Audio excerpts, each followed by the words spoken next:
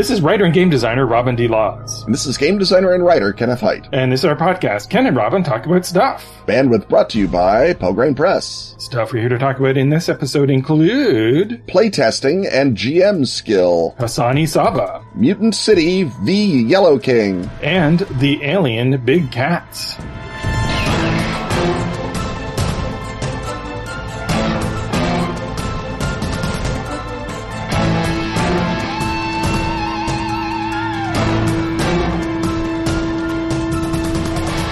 Ken, do you know anything about kitties? I might. But do you know about magical kitties? I know everything. Everything about Magical Kitties Save the Day, a new RPG for gamers of all ages. But you know, young ones in particular. A perfect intro to the hobby. You mean perfect? I do not. Like the title says, you're magical kitties. Every magical kitty has a human. Every human has a problem. In Magical Kitties Save the Day, you use your magical powers to solve problems and save the day. You all live in a hometown that's filled with foes like witches, aliens, and hyper-intelligent raccoons. They make human problems worse, so the kitties go on adventures to stop them and help the humans. The super simple but elegant rule system puts the emphasis on storytelling and puts the dice in the players' hands, not the GM's. And it supports a setting and characters that players are familiar with and love from the start. When you open the box for Magical Kitties Save the Day, sitting right on top is a copy of Magical Kitties and the Big Adventure. A solo play graphic novel adventure. Within moments of opening it, kiddos can create their magical kitty and go on an amazing adventure that also teaches them how to play the game. Run Magical Kitties Save the Day for kids as young as 6 years old. And for everyone else who loves kitties. A great game for kids to start running on their own with plenty of tools and guidance for first-time GM. If you've been looking for a way to introduce your friends and family to role-playing games, Magical Kitties Save the Day is the perfect game to do it. Do you mean perfect? I also do not. Pick up your copy at atlas-games.com. You are cute. You are cunning. You are fierce. You are magical kitties, and it's time to save the day.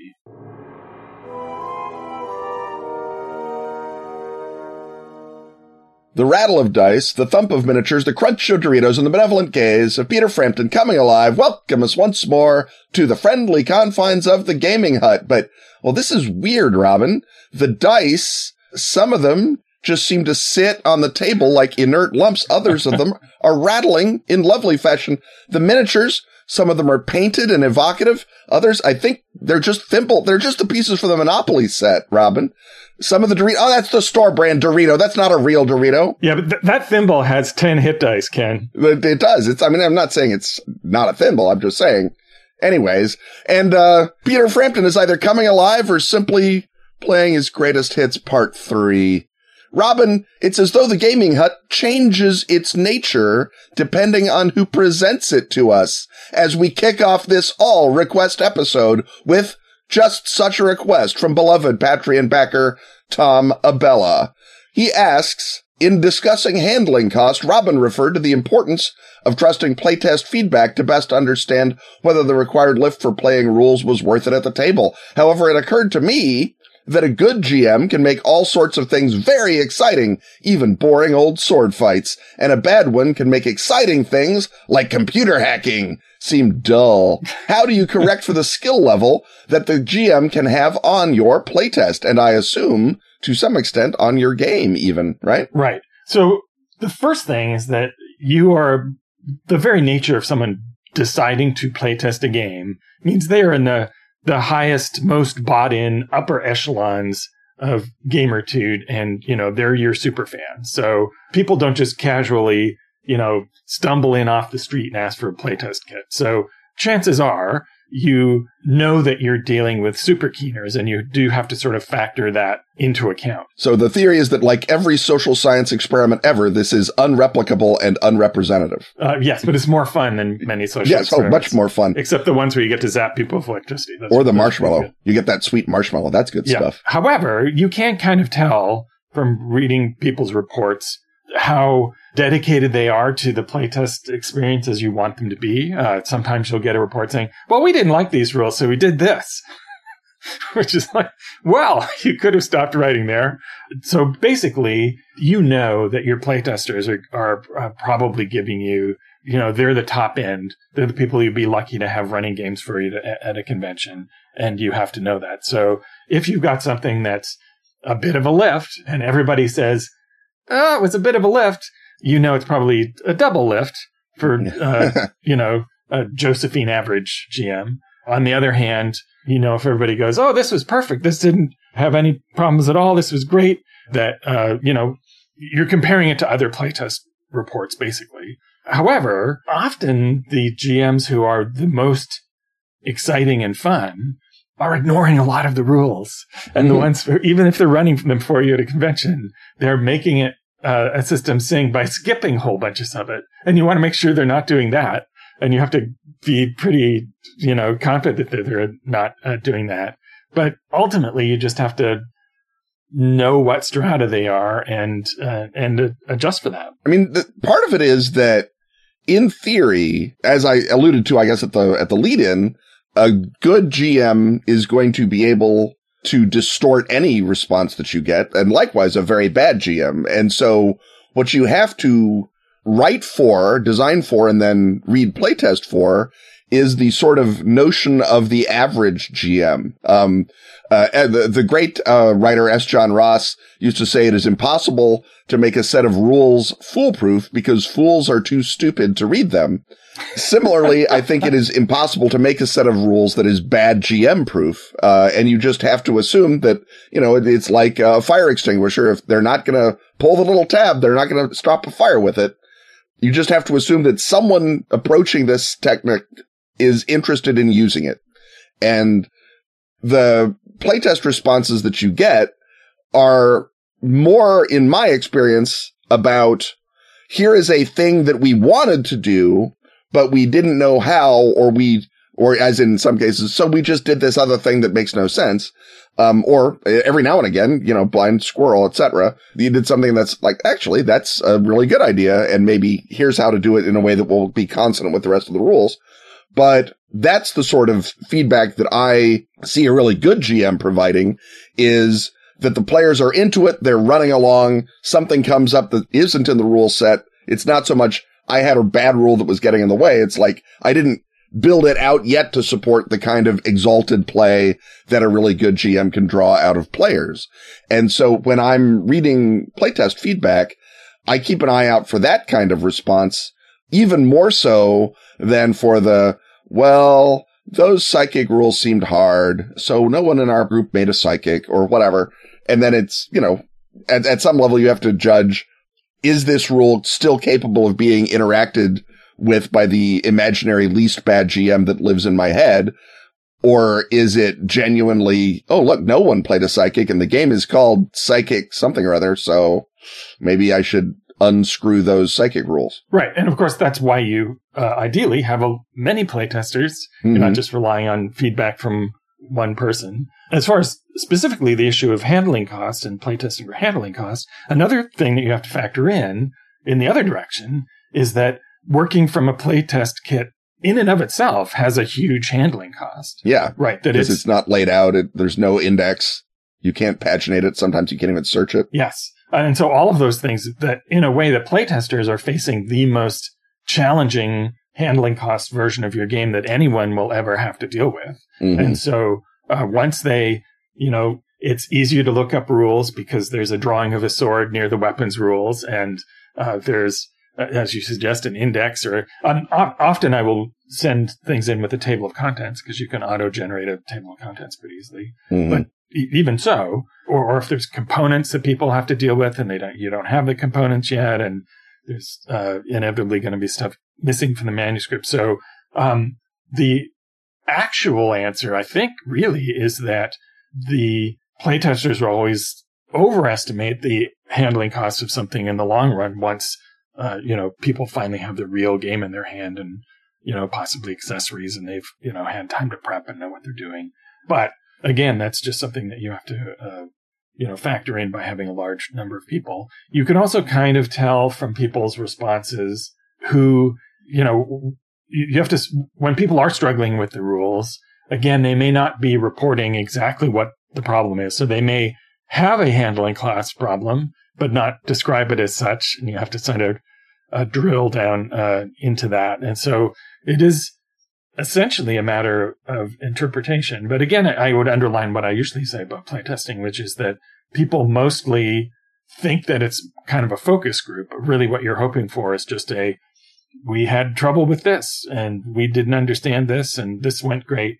And again, it's about having a large number of people so that if everybody finds something cumbersome, it's cumbersome. And if nobody complains, somebody later will complain, but your high-level playtesters didn't. And I guess the other final thing is, if you have a question in your mind, is this handling cost worth it? And you're still worried, find ways to simplify it, see what you can do. Or, because I think what you're really looking for is not the answer to the question, was this hard to handle, but rather how much fun did you have once you handled it? So again, to return to the shock and injury cards in the Yellow King, people did observe that it had a handling cost to it and how they dealt with that. But they were also very enthusiastic about it. And that's really what you're looking for, is the other half of the equation, not how hard was it to use, because that will resolve itself later to some extent. But did you really enjoy it enough to justify how hard it was to use? Right. Yeah. I mean, in general, you want people to enjoy your game, I think. And looking for those instances of joy in the playtest is, I think, as important as looking for areas where the rules sort of fall apart or don't do what, I mean, that's important. You've got to shore those up. Absolutely. But you also need to reinforce the moments where, if two different playtest groups came back and said, man, we thought that those chase rules were the bomb. Those were great. Then second, look at those chase rules and see if there's a way to move them closer to core activity or to provide more emphasis on or support for them, because you're also looking for the unexpected moments where players really engaged with the material.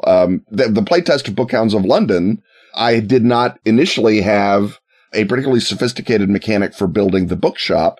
And about a third of the playtest came back and said, well, when we started building our bookshop, we did this stuff. And they all did different things, but they were all saying there wasn't enough fun here yet. So we knew this would be fun. So we brought our own fun. Yeah. Or in some cases, they didn't know they brought their own fun. They were like, well, this was a really fun thing because we did such and so from Trail. And it's like, oh, this is not really this. You did that. You sort of, grokked that those two things belong together. So that worked out really well because they were looking for the fun and then finding it. And then it's your job to sort of bring it out of the raw ore of the presentation, the initial playtest version, into a more refined, shinier version that everyone can find the fun in. Right. And again, to underline, really, there's no such thing in playtesting as a too good GM, because those are the people who are going to tell other people about your game online. They're going to be a stalwart of your online community if you have one. And if you're extra lucky, they're going to come to conventions and run games for you. So that's the other aspect of playtesting, is it's also an exercise in community building. And you really want, you cross your fingers and hope that every GM is too good, is way better than the average GMs that play other average games unlike your own. And once someone has had the temerity to play a game unlike your own, then I suppose the best thing that we can do is offer them one of the fine gaming products available in our advertisements and then move to another hut.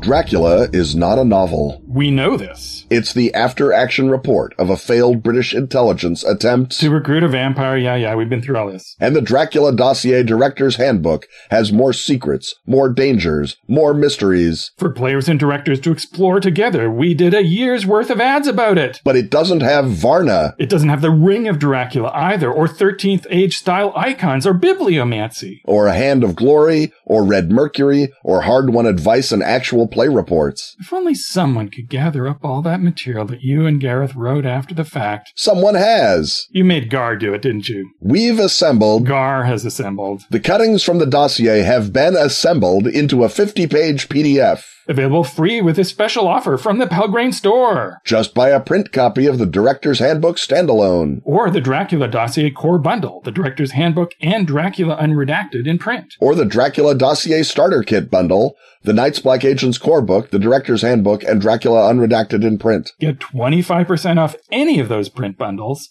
plus the PDF versions and the cuttings from the Dossier PDF entirely free with the code VAMP2021. And don't worry, original Kickstarter backers, the cuttings PDF will mystically appear in your Pelgrane store bookshelves without further expenditure. Do nothing, Kickstarter backers. All others use code VAMP2021 for plenty of savings and lots of cuttings.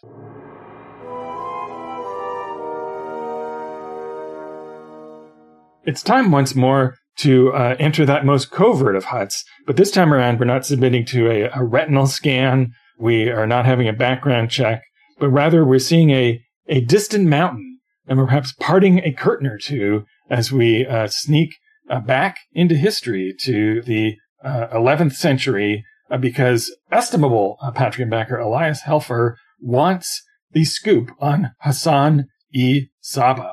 And I think, as runners of espionage networks go, is there an earlier, more accomplished runner of an espionage network? I mean, I think that in terms of people we have any of the details of their operations, I am not super familiar with the history of ancient Chinese espionage. I assume that, someone had it and someone wrote about it, and whether or not that survives, I'm not sure. But in that great era where Sun Tzu is putting down the art of war, easily a third of the art of war is the art of not getting into a war in the first place. So I assume espionage shows up. But in terms of specific spy masters, Hassan-i-Sabbah may be the best earliest. We have names in some cases, but we don't have a lot of operational details. And we don't even have a lot of operational details for Hassan-i-Sabbah. Most of the things that were written about him were written 200 years after his time on this earth.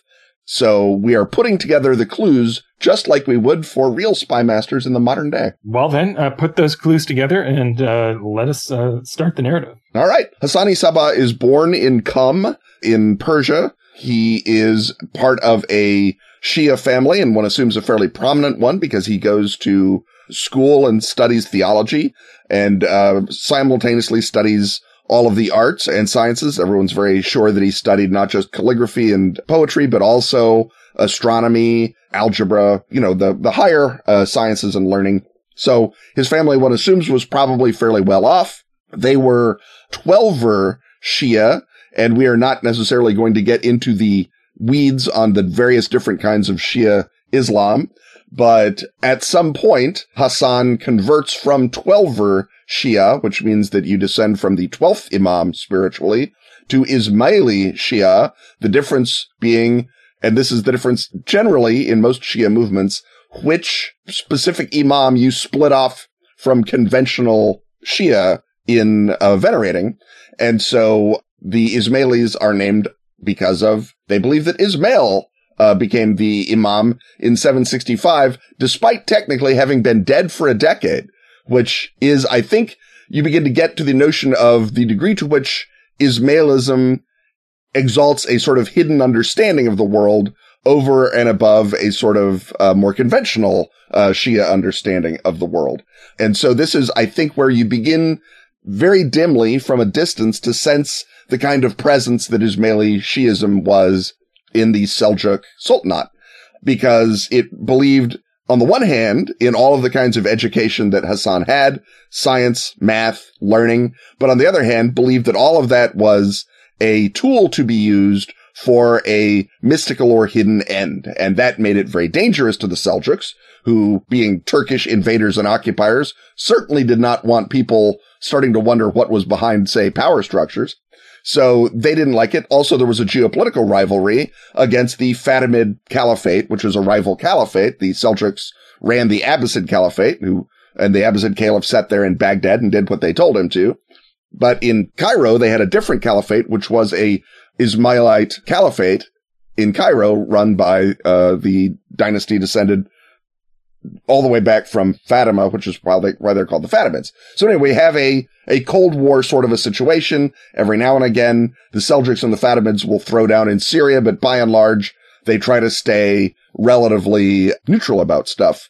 But once you've got a young, urgent Ismaili missionary, or what we would call an agent of influence now, going around indoctrinating people in the hills, that guy needs to be kicked out of your caliphate. So he was either banished to Cairo. Malcontents in the hills have ended more regimes than you can shake a stick at. Exactly. That's why you shake a stick attached to a sword blade at them, if you can. So anyway, he is either banished to Cairo by the Seljuks or summoned to Cairo by the Fatimids. Either way, he disappears from Iran in 1076, or from Persia, as it was then, in 1076. We don't quite know what he was doing, but the sort of traces that are left in the record imply that he went to the Christian kingdom of Armenia for a while and started burrowing in with enemies of the Seljuks that way, came down through Syria, which was a sort of flashpoint between the Fatimids and the Seljuks, was in Damascus at one point, which had sort of a second city resentment of Baghdad. So he's basically looking for weak points of the Seljuks, and then he gets to Cairo. He spends about 3 years in Cairo. If this were, again, the Cold War, we would know that a guy who went back to Moscow was getting indoctrinated and getting trained in all of the cool spy stuff that they had there. One assumes the same sort of thing is happening in Cairo. The Fatimids have established something called the House of Wisdom, which is a instructional place to learn both Ismaili science and also Ismaili mysticism. Alchemy has got a big foothold in Cairo at this time. So he's probably picking up all kinds of cool hints about poison, as well as being further instructed and rising rapidly through the ranks of the Ismaili. You can't quite call it a clergy, but it's a order of experts both in the faith and in using the faith against the enemies of the faith.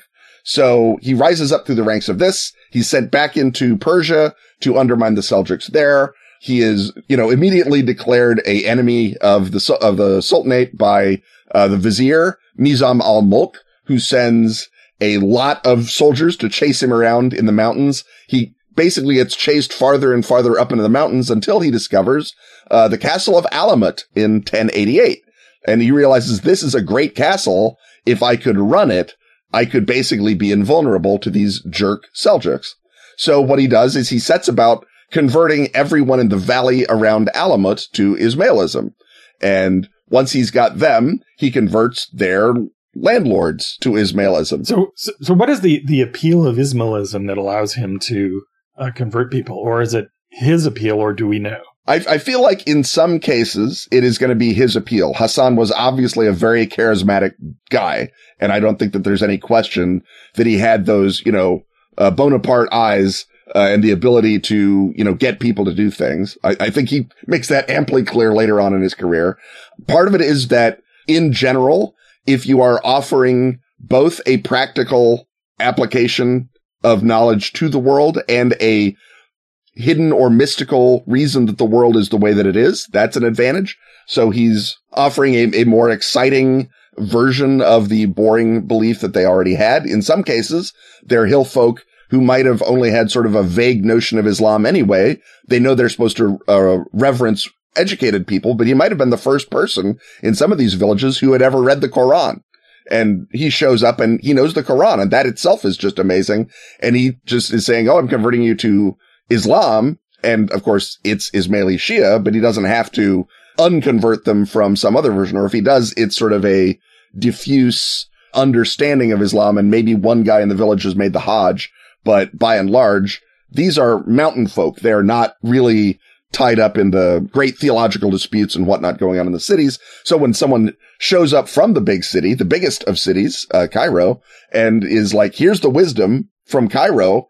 It's, you showed up on the American plains in 1870 and you said, this is what I brought back from New York or Chicago. You get an audience, right? Right. So he charismas and proselytizes his way to a castle. Exactly. And he eventually shows up at the castle, knocks on the door, walks in because the gatekeeper is an Ismaili and lets him in. He goes to the owner of the castle, The owner of the castle is, how did you get in? He says, God let me in.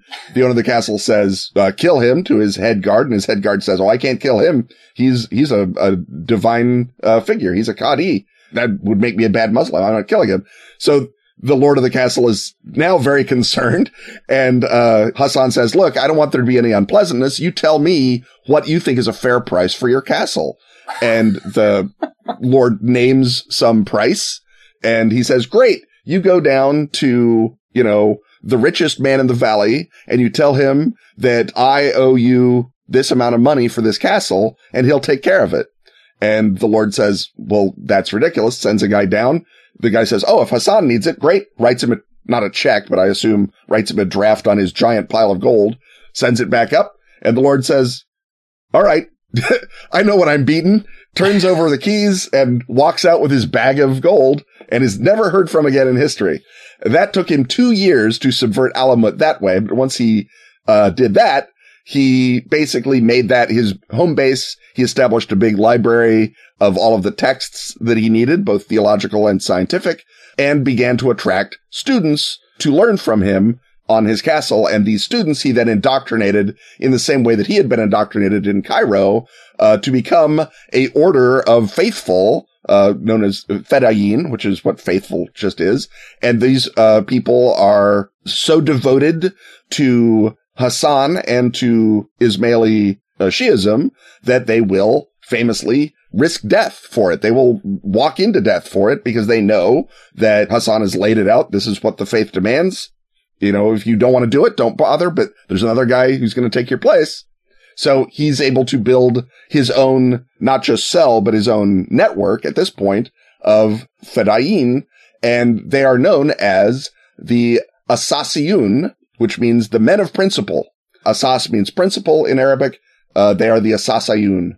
And when word gets out, people are saying, you live in a castle in the mountains. You're not Asasiyun. You're Hashishi, meaning you're the sort of rubes who come down out of the mountains stoned on hashish, and you don't account for anything. So this is where the first connection of hashish with Hassan's operation comes, is from his Islamic enemies saying, you're not actually men of principle. You're just goofballs from the hills. We don't care about you. Eventually, this becomes the myth that was encouraged both by fanboys of Hassan in the 1960s and by enemies of Hassan's organization in the 1300s. And it was the myth was that he got people so stoned on hashish that they thought that they'd seen paradise. And so when he said, if you want to get back to paradise, you have to go die at my command. And they'd say, righto, chief, and go do that. It is a really beguiling myth. So it's easy to see why that would have caught on. It's a really strong, good myth, and you get why people love it. But like many things that Marco Polo said, it turns out not to be true. And because there is zero evidence either from his own, we have most of the a record of the library of Alamut. When the Mongols seized it, they wrote down everything that they found there. Magic garden full of hash, not on the list.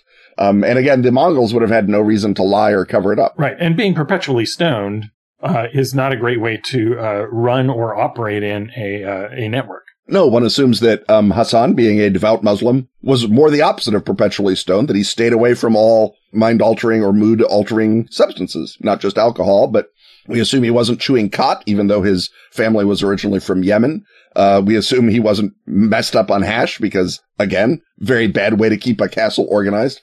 And he's got plenty to think about. He is, as I mentioned, the result of the two most rigorous kinds of training you could have in the Muslim Near East in the 11th century.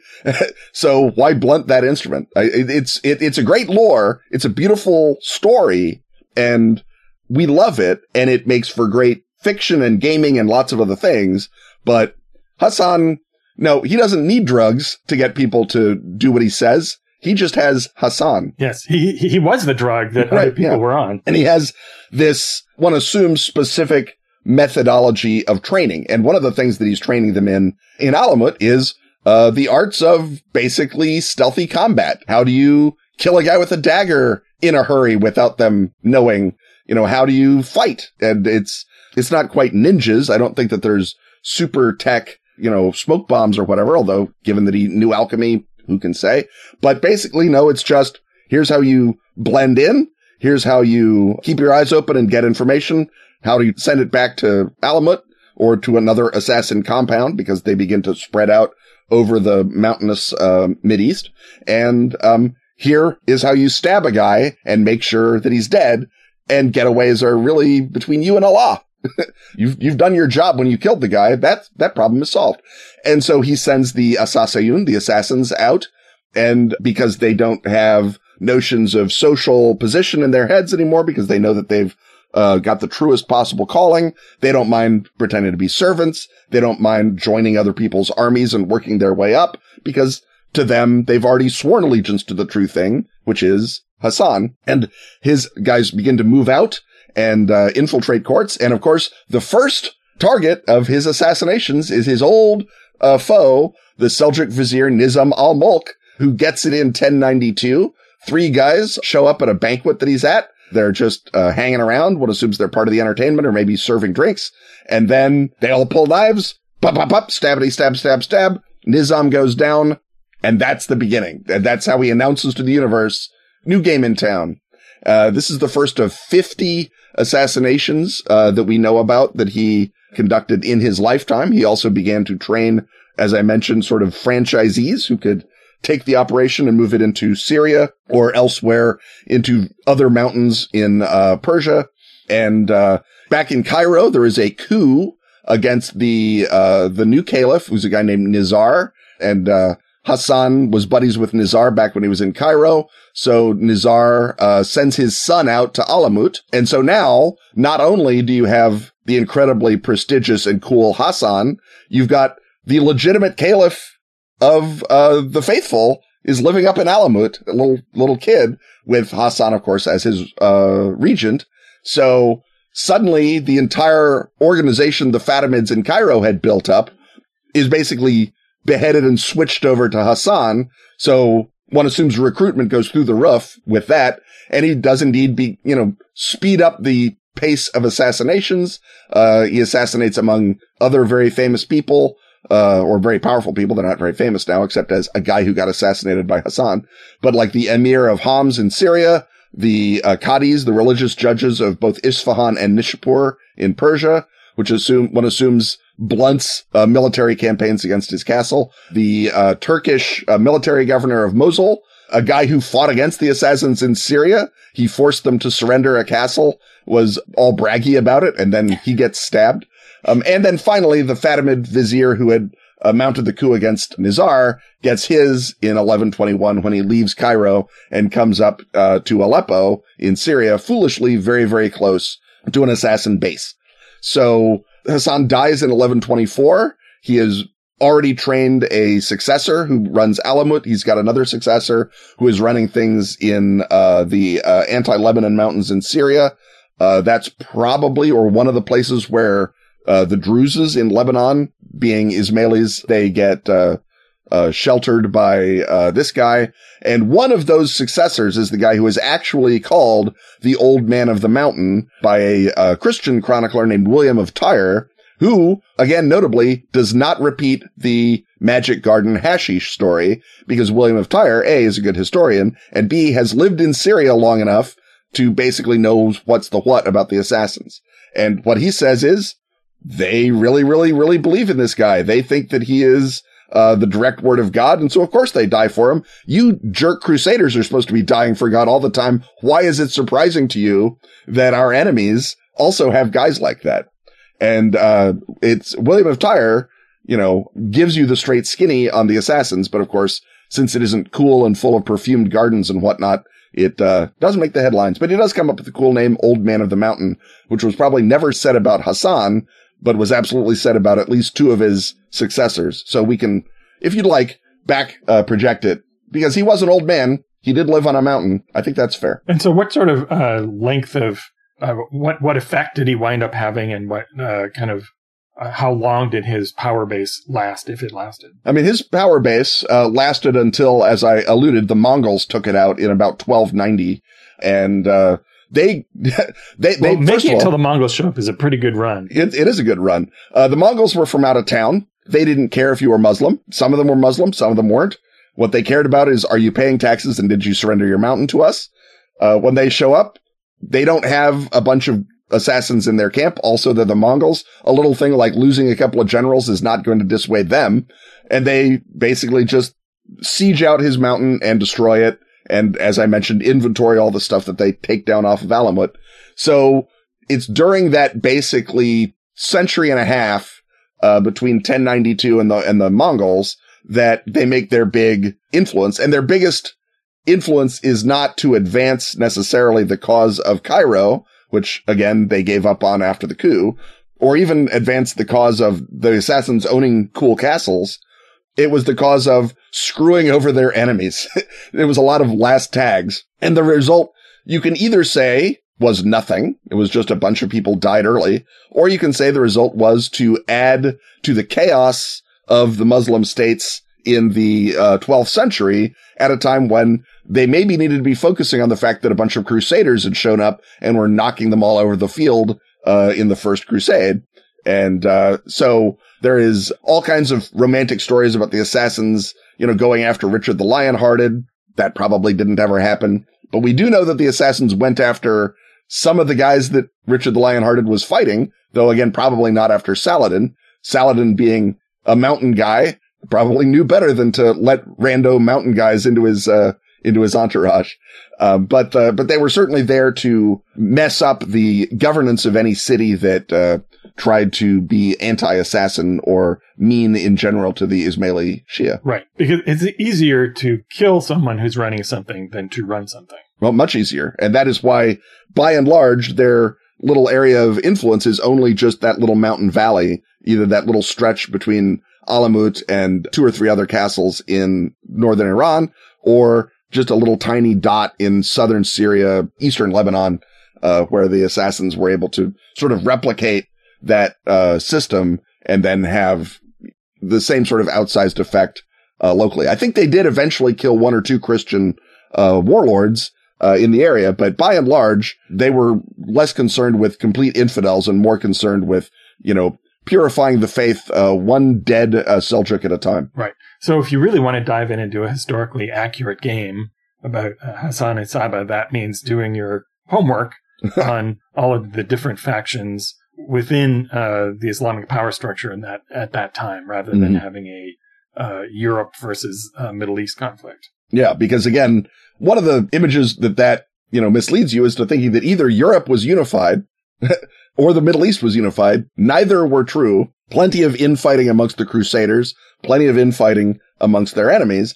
And it is only when they are facing unified opposition in the person of Saladin that the Crusaders begin to really take it on the chin, because he controls Syria and Egypt and stretches of Kurdistan. So no one can sort of get around behind him and, and break up his hold. And it's really about those brief moments where either a charismatic European king takes over a crusade, or a gifted Muslim empire builder is able to build a unified opposition.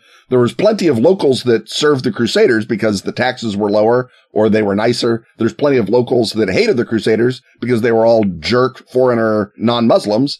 It becomes a big tangled mess, just like, well, basically like every war ever has been, and certainly every war between 2 religions over the same spot of ground has been. Well, when we're getting to the part of a story that's a tangled mess, it's time for us to extricate ourselves and go see what else we can clarify in some other hut and/or segment.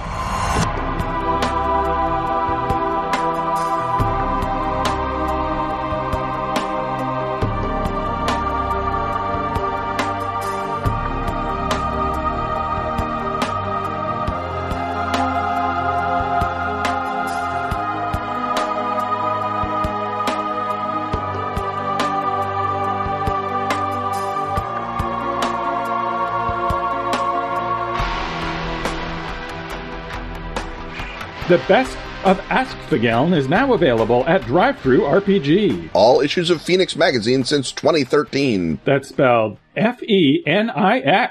Can now be grabbed in special English editions. Containing stellar gaming material from our own Ken Hite. And such other recurring stalwarts as Graham Davis. And Pete Nash. Also find Dice, the gorgeous photo book celebrating that classic gaming accessory. And Freeway Warrior, the series of post-apocalyptic choose-your-adventures by Joe Dever. And if you speak Swedish, not English... That's Swedish, not English. You can delight in every original issue of Phoenix. And the new Sagebrush and Six Guns role-playing game, Western. How do you say slap leather varmint in Swedish? Oddly, Google Translate refuses to help on that. That's the best of Astfageln on drive-thru. Keep the yellow sign out of our Quaid diagram by joining such beloved Patreon backers as... Tom Abella. Bill Serwin. Drew Clowry. Ben Brigoff. And Gray St. Quentin.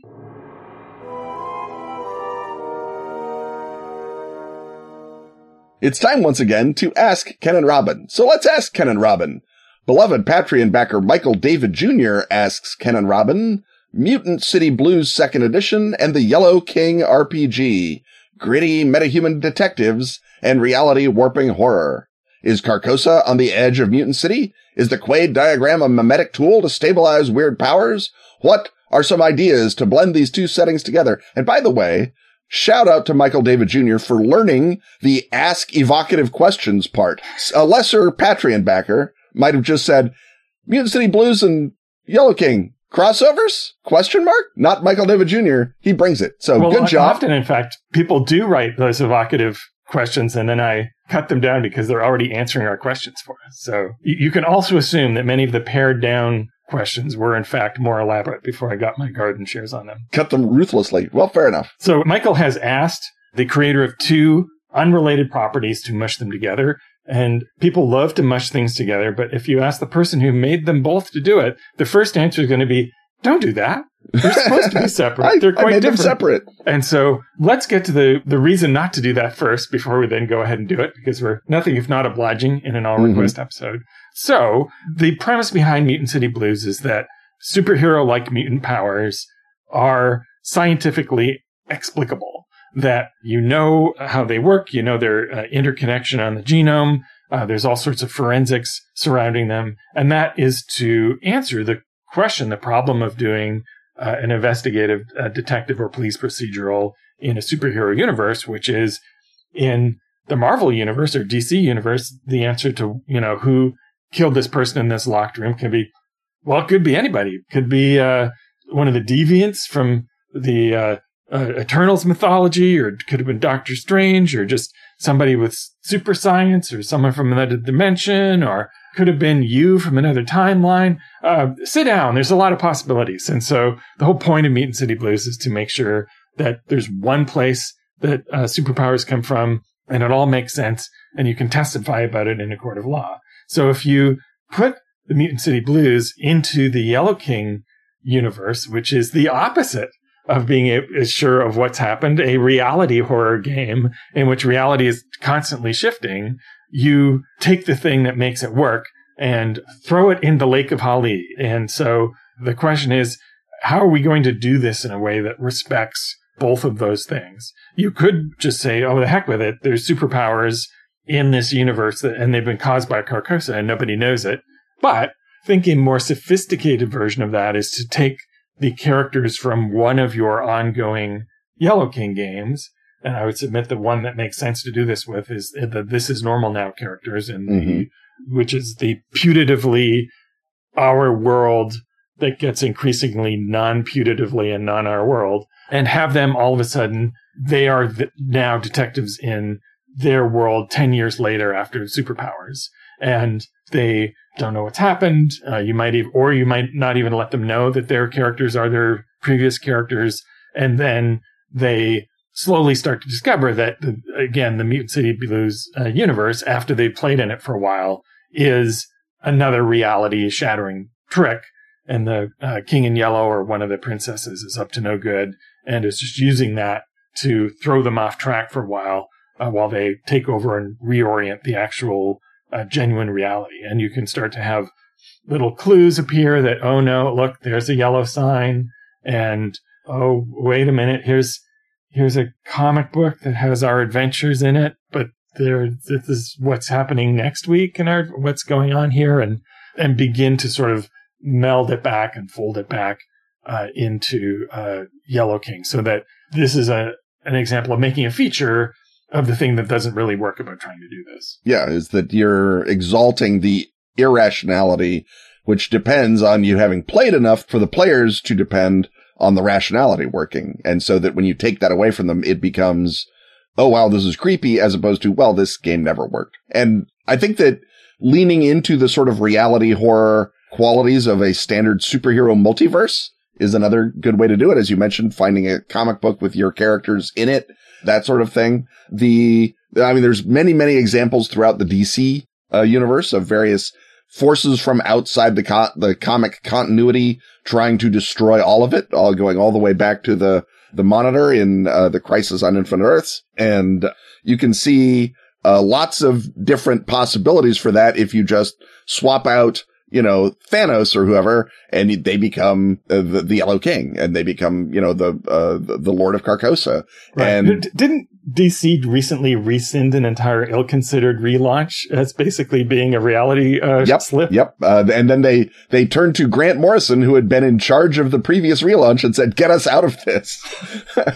With the Multiversal is the comic that he did with again a bunch of extra dimensional, in the sense of outside comic continuity of all sorts, characters. And of course, being Grant Morrison, he plays with the notion that once they've entered comic continuity, they exist within comic continuity, even though they explicitly don't. And so that notion of both being and unbeing, of both being real and being fictional, is classic Carcosa. And I feel like there is the seam that joins Mutant City Blues and Yellow King. And I guess you can present it as that sort of a takeoff within the superhero universe. And then you talked about having your Yellow King characters suddenly encountering a superhuman universe. Do you think that there is a possibility that the Yellow King characters are like sort of normal people in a Marvel or DC universe, in 1938, right after supers begin, or in, 1961, whatever imaginary year you've decided supers began, and the energy that is causing superhumans to appear is super energy, and it's heralded by this weird flu that everyone got. Well, again, as soon as you're beginning to make the Mutant City Blues world more like a typical grab bag, long-running comics continuity, which is deciding it's trying to be the opposite of that, that entails a lot of work. You're going to have to, because there's no equivalent of Superman. There's no alien from another planet who is essentially infinitely powerful, although you can do eye lasers and be invulnerable and be super strong and so forth. And so I guess another way to do that would be to run a Mutant City Blues game in which things are starting to get weird, and then introduce, possibly, I guess, even warn the players ahead of time, we're going to be moving into another game, and I want you to invent just regular people who your Mutant City Blues characters will run into. And they'll be like witnesses, or they'll be informants and sources, or expert on whatever it is. And then once you get around to, going through the Yellow King cycle, getting to this is normal now, then you could say, okay, remember those characters I had you invent before? Well, those are your player characters here. Now, that is also tricky because the existing version is you take your Aftermath characters and make them into This Is Normal Now. So in any direction, there's a lot of work to make things that are essentially dissimilar fit. Another thing you could do, and I think I might be inclined to do, is to just pull a little fakeroo and run Mutant City Blues later, and then have a bunch of callbacks to the Yellow King, but the reality incursion never occurs. So you encounter a criminal mastermind called Mr. Wild, who, has this weird cat, and people start spreading the yellow sign cult. But really, in the Mutant City Blues world, you're expecting it to go all weird, but it doesn't. It just remains. It's just the Joker or something. Yes, exactly. Yeah. It's and so you're threatening your players with a return to what they've already been through, but instead you're just, throwing in little Easter eggs and hints and winks and shoulder bumps and what is more comics-y or genre-fanny than that sort of fan service? And I guess the last sort of version of this is you present the Carcosan incursion into the This Is Normal Now normal game as a Supers universe, and maybe that is the form that everyone else in the world sort of believes in, and that you are the characters who are like, I don't think this is a thing that happens. I don't think there are people who fly around with lasers coming out of their eyes. I think this is a sign that the world has gone seriously off kilter. Maybe I just say this because I remember my 3 past lives in other realities, but I don't think that these guys are actually here for truth, justice, and the American way. I think they're here to mess stuff up. And so you have sort of Yellow King meets the boys, where your characters are trying to figure out, how do we harness enough of this Carcosan magic or technology or lore to drive these things back through the rift in space-time that they came out of? And right. How do we undo this guy who flies around with his pallid mask, shooting people with yellow lasers out of his eyes? Exactly. That as soon as your player starts, well, I wish this was more of a regular pulpy comic book version of superheroes, then those superheroes show up, and as you point out, they're awful. Yeah. And then you discover the reason they're awful is that they're from Carcosa, and you're shaking your fist, and no, my previous identities would have known what to do about this, but I don't know what's going on. So we've come up with about 3 different ways, I think, to approach melding these things that I still don't recommend that you meld. So I think we can pronounce our job here done. But I think since it's an All Request episode and we've had 3 segments, I bet there's a 4th segment, and I bet it also has a question. Let's see.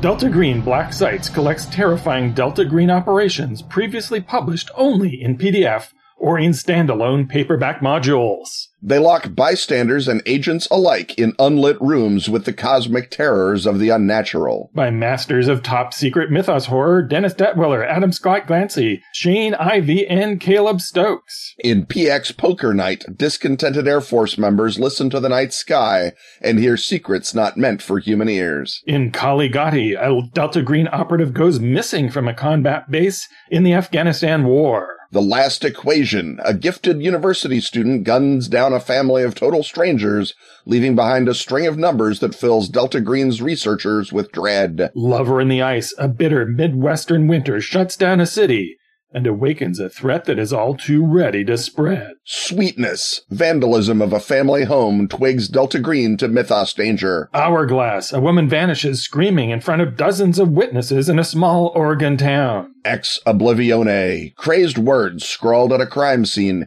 hint at Yohannath Lai and the sea. The Child, a traumatized child looks to the agents for protection from voices that never cease. Delta Green Black Sites is a full-color 208-page hardback. Grab it now before it grabs you.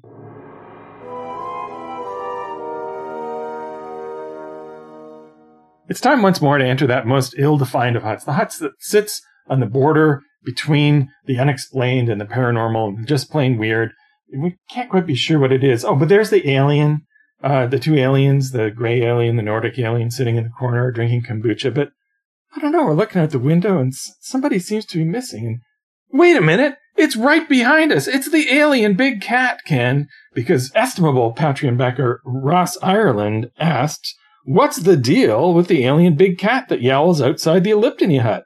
What's that in reference to? And the answer is that it's the most quotidian thing that can possibly go in an Elliptony hut, which is that there are often sightings of large cats being, your lions, your tigers, your jaguars, your cougars, in places where they ought not to be. And that's about it. Yep. If you let the English make up your Elliptony, you're going to get something like, I thought I saw a puma. It's why you have to let the Scots come up with things like, aye, there's a plesiosaur in the loch, and now you're talking. Yes, although the Scots occasionally see out-of-place pumas as well. Well, sure they do. They're nothing if not hospitable. They're a good people, and if, the Sassenachs across the border are all seeing pumas, what's not to... And some of them drink a lot of Buckfast. Yes, I was going to say, also, if you're wandering around the hills stuffed to the gills on Scotch whiskey, maybe you do see pumas. I'm not the expert. So your marquee alien big cats, your ABCs, as they are called in Fortean lore. If you're really a superstar, you get a name. Mm-hmm. So the Beast of Bodmin Moor was sighted around Cornwall in 1978. There's the Fiskerton Phantom, who hung around Lincolnshire in 97. Although that one is... so part of what makes this elliptonic is that it does get into some of the issues around actual cryptozoology, because, of course, if you discover a puma and he's just somewhere unexpected, it's not like finding Bigfoot. It's like you just have discovered a zoo with poor security, really. Right. But it does suggest certain things about the way that people cite things, the way that they are inspired to cite things by the idea that something might be there, and the unreliable nature of eyewitness encounters. So, for example, the Fiskerton Phantom, which, sounds like a predator with a really good PR agent, was just spotted by 4 girls, and they weren't even sure if it was a bear or a cat. They were just sure that it was munching on a pheasant. Mm-hmm. And they got scared and they ran away. Well, it doesn't take much more mythifying to go, well, it was part bear, part cat. It was the two things. It was a weirdo. And so the deadly bear cat. Yeah. So you could go online and see pictures of the Fiskerton Phantom where it's some kind of weird, Muppet creature. But probably in a lot of cases, they're large dogs being misidentified. Yeah. I mean, in some cases also, one hesitates to say this about British sheep herders, but I'm sure that British insurance companies have the same we're not paying out policies as Western cow insurance companies do. And so you have to come up with something that is not a normal risk to get your sheep insurance money. In the same way that you say, oh no, that cow didn't die of a disease. It was killed by aliens, and give me my insurance money. And if you plot cattle mutilations against various insurance law regime, you find a very interesting connection. Maybe that happens because there are many reports that, the Beast of Exmoor done killed 300 of my sheep, and I was not sloppy and got them all dead of hoof and mouth disease. That was a different guy. So you've got that going on. You've got the fact that there are indeed large cats. Some of them escape from zoos. The theory is that it became illegal in the late 60s to own big cats as a private citizen in the UK. And so they let them all go rather than get arrested. And so that's why the first spate of late 60s, early 70s sightings of big cats happened. That doesn't necessarily explain all the ones this century because big cats don't live that long, but whatever. There is a really good theory that someone came up with, which is that because we were predated upon by lions back in the savannas in caveman times and before, that we are genetically programmed to see lions. And if we see a few extra accidental lions, that's just the system working. Yeah, running away from a bush is better than being eaten by a lion. Right, and then there are people who are just not very good at judging sizes. So one famous sighting of the St. Osyth lion, they took a picture and someone said, oh, that's just my boy Tibbles, because they owned a Maine Coon. They owned a ridiculously large regular cat. And if you've ever seen a Maine Coon, some of them are larger than some English people. So I get it. There is also, of course, the mythological big cats, mostly coming out of Welsh and other Celtic lore. There's the King of the Cats in Ireland, not the one that from the cool folktale, but the one that Saint Irulan has to kill. There's the clawing cat of Welsh lore in the Black Book of Carmarthen. And then you have various folkloric lions. And of course, lions were in England down into the Middle Ages. They were basically killed off by the Little Ice Age, but there were lions roaming around in England in the 13th century. So, we've got legendary lions that show up on the pub. Once more, we come back to our theory that someone has enjoyed too much at the pub, walked out, they were thinking about lions. Sure enough, they see a mysterious looking hedge or someone's escaped Maine Coon, and there you go. You got a lion. Right. There's also, every now and again, there is legitimately a big cat that shows up and has no reason. One of the first cases is in 1903. Someone shot a Canadian lynx in Devonshire. And how a Canadian lynx got to Devonshire? He was looking for the cream. Who can say, right? You would think he could be in Canada and have a good time, but in that being in 1903, maybe that is an eccentric Devonshire lord who keeps a wild menagerie of Canadian animals. And so, who can say? But there are cases where you do see legitimate weird big cats that show up for no reason. And a lot of those, I assume, are either illegal circus animals or just some sort of, situation where there was a breeding population let loose in the Lake District or somewhere in the 1850s by some crazy aristocrat. And yeah, there's a couple of horrible inbred specimens that show up now. Right. And so the idea that there would be a sustainable breeding population of an apex predator that nonetheless goes mostly unobserved is, I think, what cryptozoologists like about the alien big cat, because if there can be, a 100-year population of jaguars in Devonshire, then maybe Bigfoot can still exist, or maybe these other things that you argue could exist. So that's partly why this is roped into Forteana. And it's not just England. There's alien big cats in Australia. So there were pumas in Perth, allegedly. There was a Tanatula tiger, and they've also invaded Scandinavia. So there have been sightings in Denmark and Sweden and in the Netherlands. In the UK in 1995, the Agriculture Ministry took this seriously enough that they said, okay, we're going to do a study. And of course, as government agencies always are, they were signed to be fun ruiners. So they came back and said, nope, there's no way alien big cats can possibly exist or survive. It's not a thing. And then 2 years later, a bunch of farm animals get bitten. There's what seem to be jaguar droppings, and there's a photo of a purportedly pregnant puma, or jaguar, I guess, in this case. So if we were to find out tomorrow, right, if there was to be a jaguar, actually captured in Cornwall, it would be on the news for one day, and you go, oh, jaguar captured in Cornwall. It wouldn't even be a big deal. No, it's not positing anything that particularly extraordinary, except that it, again, and of course, misreporting, deliberately making up stories in old-timey newspapers is another part of this, and making a flap out of nothing, so that if one person sees a jaguar-shaped bush and reports it, or a thing that might be a bear and might be a cougar eating a pheasant, and then you give it a name and put it in the paper, well, other people are going to see it. And that, of course, echoes a lot of other sort of paranormal wave phenomenon. Yeah. I mean, the thing about the big cats that makes them fun is, I think, exactly that quotidian nature, that they are in many ways ghosts, right?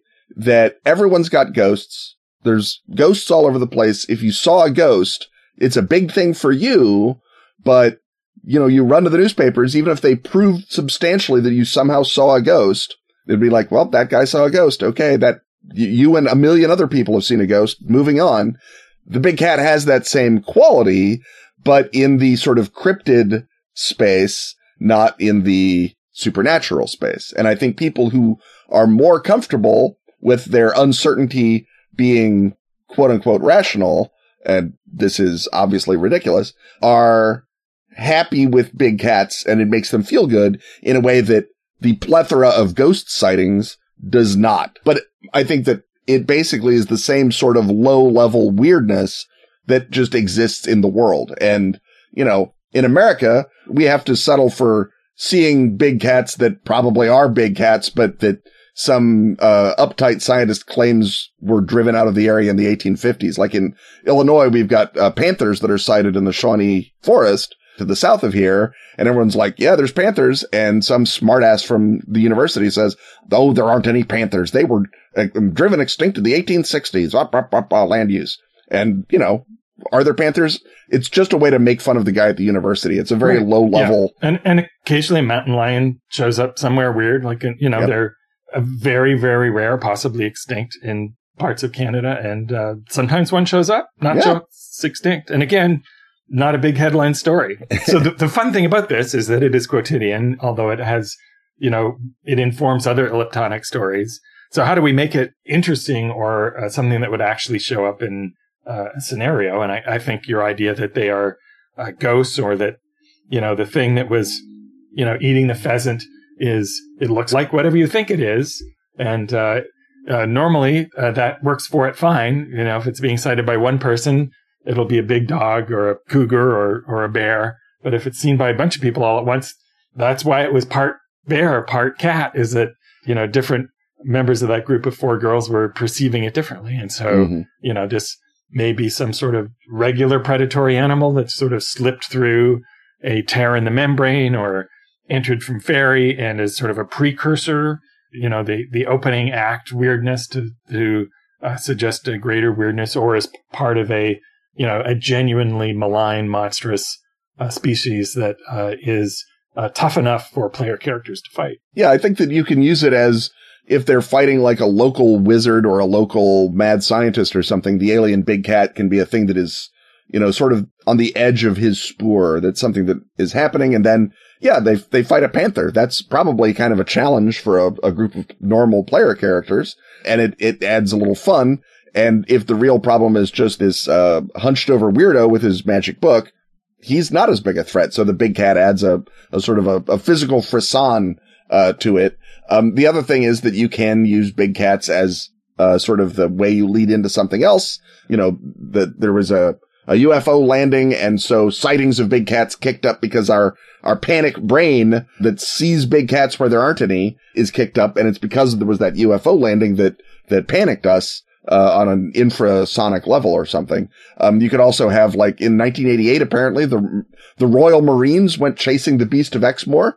So you could have a survivor of that hunt who saw something for real and is sort of the inciting incident into your modern day search. And then you can have big cats, magical, folkloric, and regularly scary pumas and panthers show up as sort of the leitmotif of the campaign, even if the real big bad is, Carcosa or Nyarlathotep or something. Right. And everyone at this point is going, why aren't they going to say it? So I'm going to say it. Another reason why the big cat might be around sometimes and then not other times and be in urban areas, of course, is the werepuma, right? This could be the lycanthropic form of someone who's normally, human and works at an off license. Right. Yes.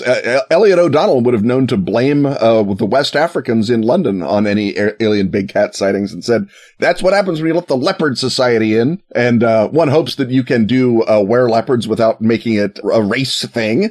But were-leopards are a thing in Ghana and Sierra Leone. And if they start showing up, maybe they're eating the descendants of vile colonial officials. And now you have on the one hand, they are an alien big cat, but on the other hand, they make an excellent point. So it can become a sort of in the same way that ghosts are often social anger sightings or devices, narratively, your alien big cat can also be a social anger story, that it's, you're mad at some insurance company or some predatory landowner or that other little girl who's a jerk and thinks it's a bear. I mean, I don't know, but the alien big cat can in that way sort of resemble a poltergeist or something that is drawn out to punish for a social or personal sin. Again, moving them closer to ghost territory. Right. And you could also make them beneficial sort of guardian spirits who they become more numerous when the membrane thins because they're the guardians of the membrane and they might identify the player characters as people who are going to close the portal that the demons are getting through. And if you just follow that jaguar up the hill, you will find the pulsing hole in reality that the actual monsters are spilling out of. Right. They're just there to hunt down and eat the boggarts. And if you kill all the alien big cats, the boggart population blows up. Well, once we've once again returned to that perennial topic of boggart population inflation, I think it's time for us to escape this particular episode, but we'll parachute back into another one a mere week from today. Stuff having once again been talked about, it's time to thank our sponsors. Atlas Games, Pearl Gearing Press, Ask for Gelm, Arc Dream, Dark Tower, and Pro Fantasy Software. Music, as always, is by James Semple. Audio editing by Rob Borges. Get your priority question-asking access by supporting our Patreon at patreon.com/Ken and Robin. Keep alien big cats from fatally mauling this podcast by chipping in alongside such sleek backers as Jay Moore, Jeff F., Jeffrey Cars, Jean-Francois Paradis, and Matthew Preston. Wear the show or drink it from a mug with Ken and Robin merch at tpublic.com/user/Ken Robin. Put on your best faces with our latest design. Ready for my close-up, Mr. Pickman. On Twitter, he's at Kenneth Height. And he's at Robin D. Laws. See you next time, and once again, we will talk about stuff.